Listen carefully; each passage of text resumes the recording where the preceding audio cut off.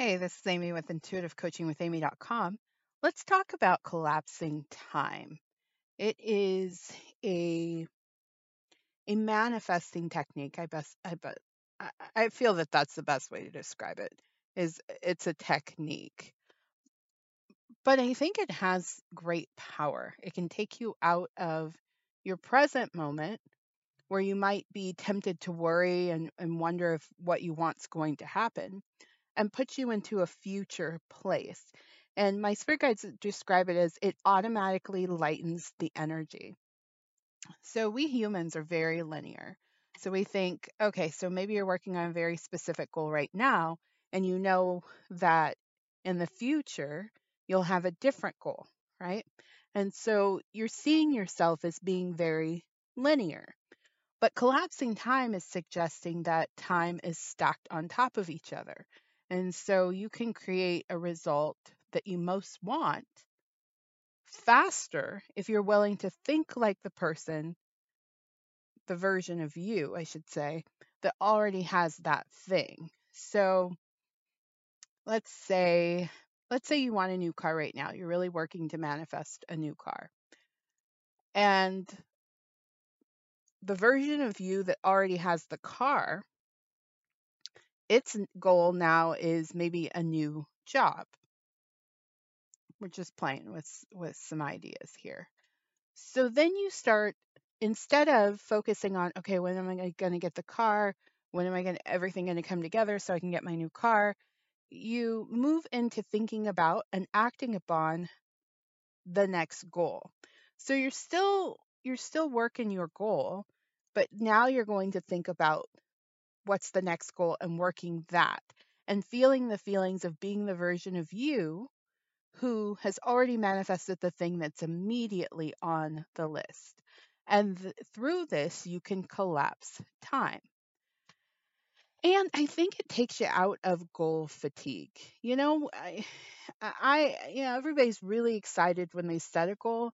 I think, being a coach and listen to people talk about how long it takes them to get to where they want to be, it can get really frustrating. And I think that's when people start to want to cut corners, or they start to feel a sense of desperation, or they start to act outside of themselves, or making funky choices because they're like, where's my thing? I want my thing. I believed in this thing and I don't want to give up this hope, but it's not happening and I don't know what to do. Well, here's what you do. I think if we take this idea of collapsing time and just leap into the version of ourselves that already has what we're currently manifesting and start working that, we can not only feel that high vibration of just starting out, but we also get the benefit of a lighter perspective. So think about what your goal is and what the next goal would be. So let's go back to the example of manifesting a new car.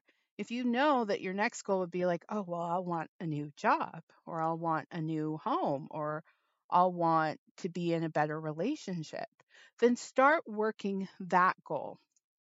Now, I want to be clear here that it's not, you're not escaping and you're not giving up on the present goal. So you're still staying very much rooted in the present goal, but you're also allowing yourself to do it, work, because essentially it's work, or take inspired action based on the next goal.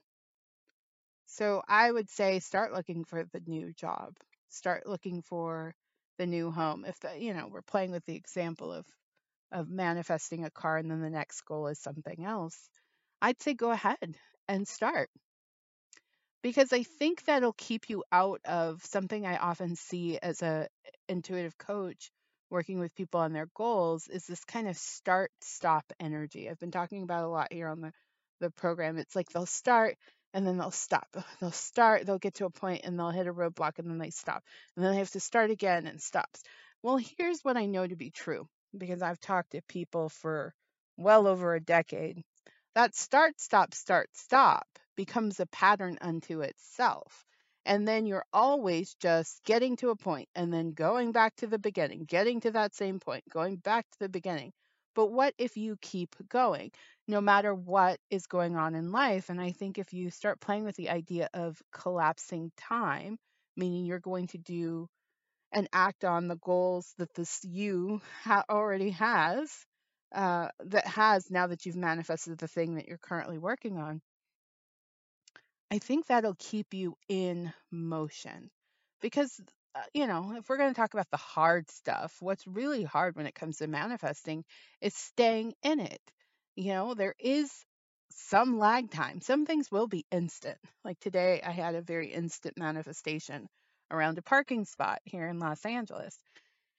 And I'm like, yeah, that was great. And it made me feel good because I'm like, oh, I don't have any resistance towards, my manifesting mojo still works. But here I am still looking for a place to live. And I'm thinking, okay, it's why are things not coming together? Well, I think that it would be in my best interest. And I'd say this to anybody that's starting to get frustrated with their goal to start playing with collapsing time.